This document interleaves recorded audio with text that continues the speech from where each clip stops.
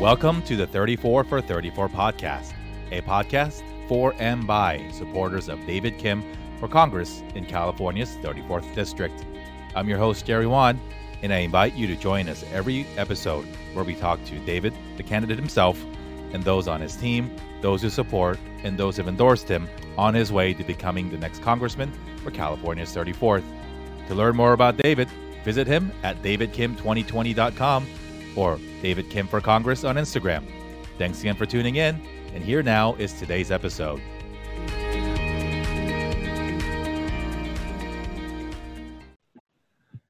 Hey everybody, welcome back to another episode of 34 for 34. It is Monday, October 12th, and that means we just have 22 days until the election. Voting has started here in Los Angeles County.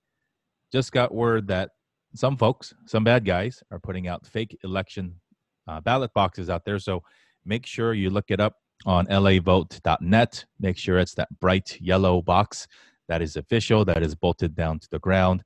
And use the website to check your ballot to make sure that your vote is getting counted. We're lucky to have the candidates for the next congressman of the 34th District here with us. David, welcome back to the show. Thank you. Yes, you just mentioned those fake ballot boxes. That's super important to be aware of and to double check. Yeah, it's wild, and we hope that these are not happening from official organizations or with the blessing of people who have been put in positions of power to not do bad things. But we're 22 days away from the election. There's a lot of stuff happening. Just this morning, the Senate Judiciary Committee hearing for the open Supreme Court seat was started. I still don't know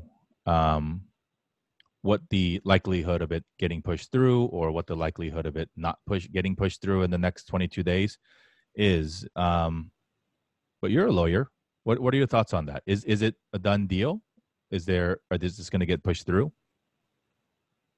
Well, you would think that with somebody with little experience as her, she would not be pushed through based on the types of questioning and where they can kind of really draw out the part where she's not qualified. But even if that's done, I feel like the corporate media and then Republicans and then Trump, they'll all twist it into something else. And so,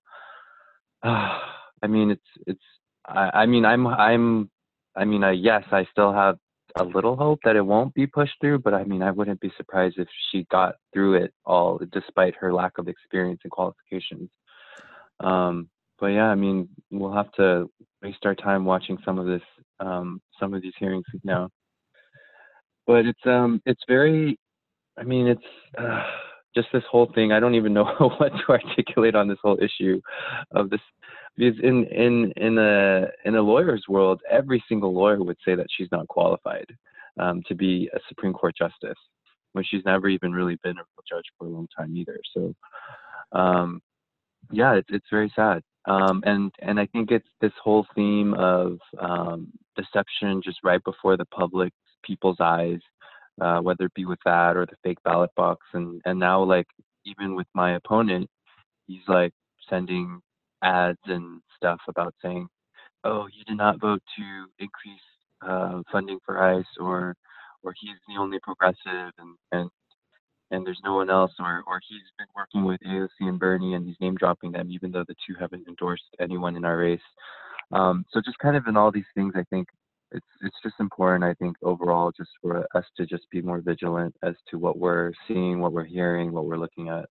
But it's depressing, but I think that's where it's helpful to have podcasts like these exposing and bringing more awareness. And yeah, it's you would, I think on both fronts, David, I think whether it is the qualifications of somebody who might get a lifetime appointment on the highest court or anything else, you would hope the assumption, the mature adult reasonable assumption is that people, other people, senators and the like, are also approaching these serious situations with the same sort of perspective and the same sort of gravity as far as doing the right thing.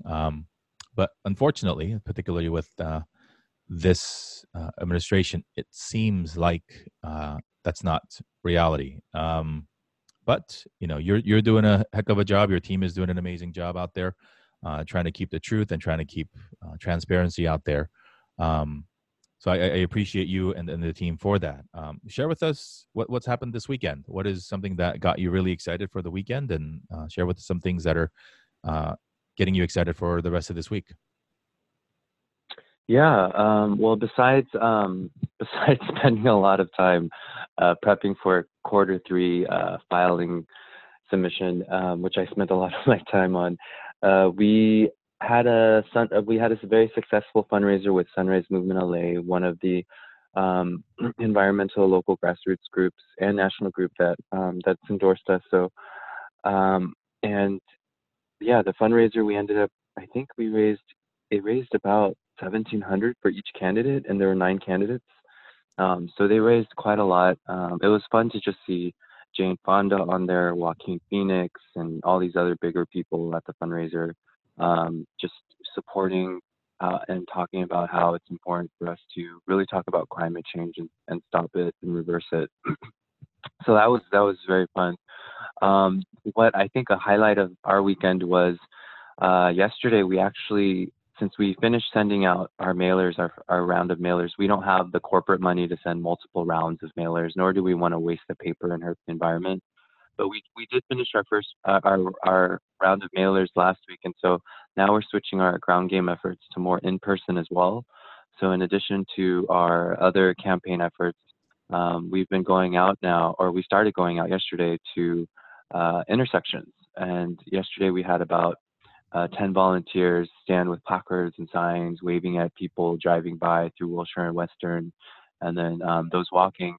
But it was very encouraging to see that our outreach efforts were actually working, because it's like during a pandemic, you're not really able to go canvassing, go meet people in person, and so a lot of our outreach efforts have been digital and mobile. And so with that being said, it was very encouraging when people would honk their horns and say, "Oh," and roll down their windows and say, "Oh, I voted for David Kim," or people walking by would say the same thing. And then when a volunteer would say, "Oh, David's right over there," the constituents would sort of freak out and say, "Oh my gosh, I want to go say hi." And so, yeah, I met quite a number of constituents yesterday who were just telling me their stories about how they've been laid off, how they don't have money right now, and how a universal basic income, Medicare for all, would really help them right now. And it was just very fulfilling just to talk with these people, to put faces to their stories, and really connect with them.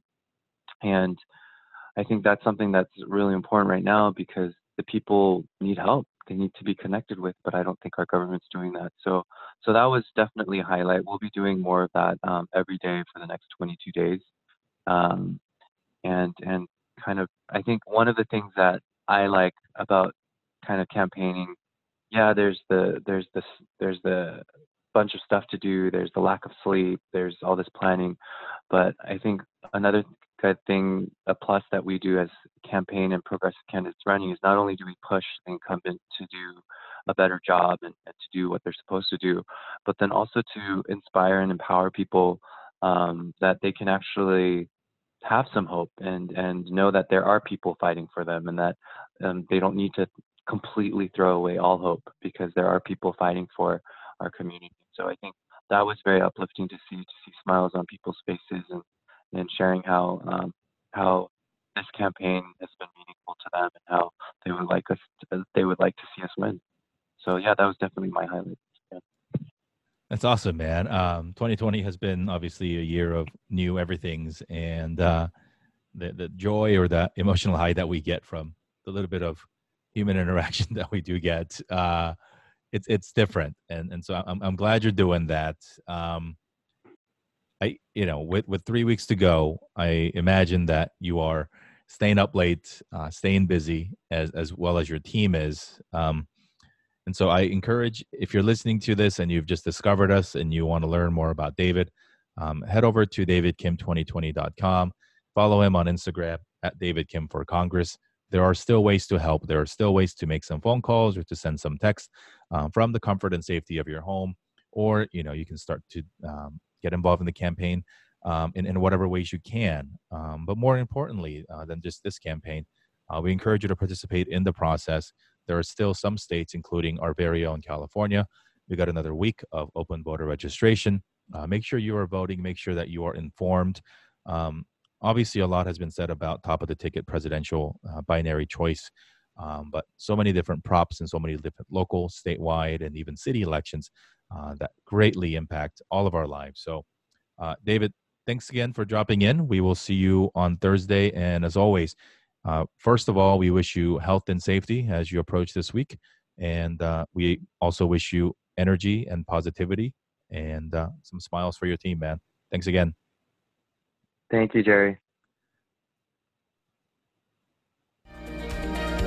Thanks again for tuning in to this episode of 34 for 34. To learn more about David's campaign and find out how you can get involved in the campaign, visit him online at davidkim2020.com or find him on Instagram at davidkim4congress. This has been your host, Jerry Won. Thanks for tuning in, and don't forget to vote.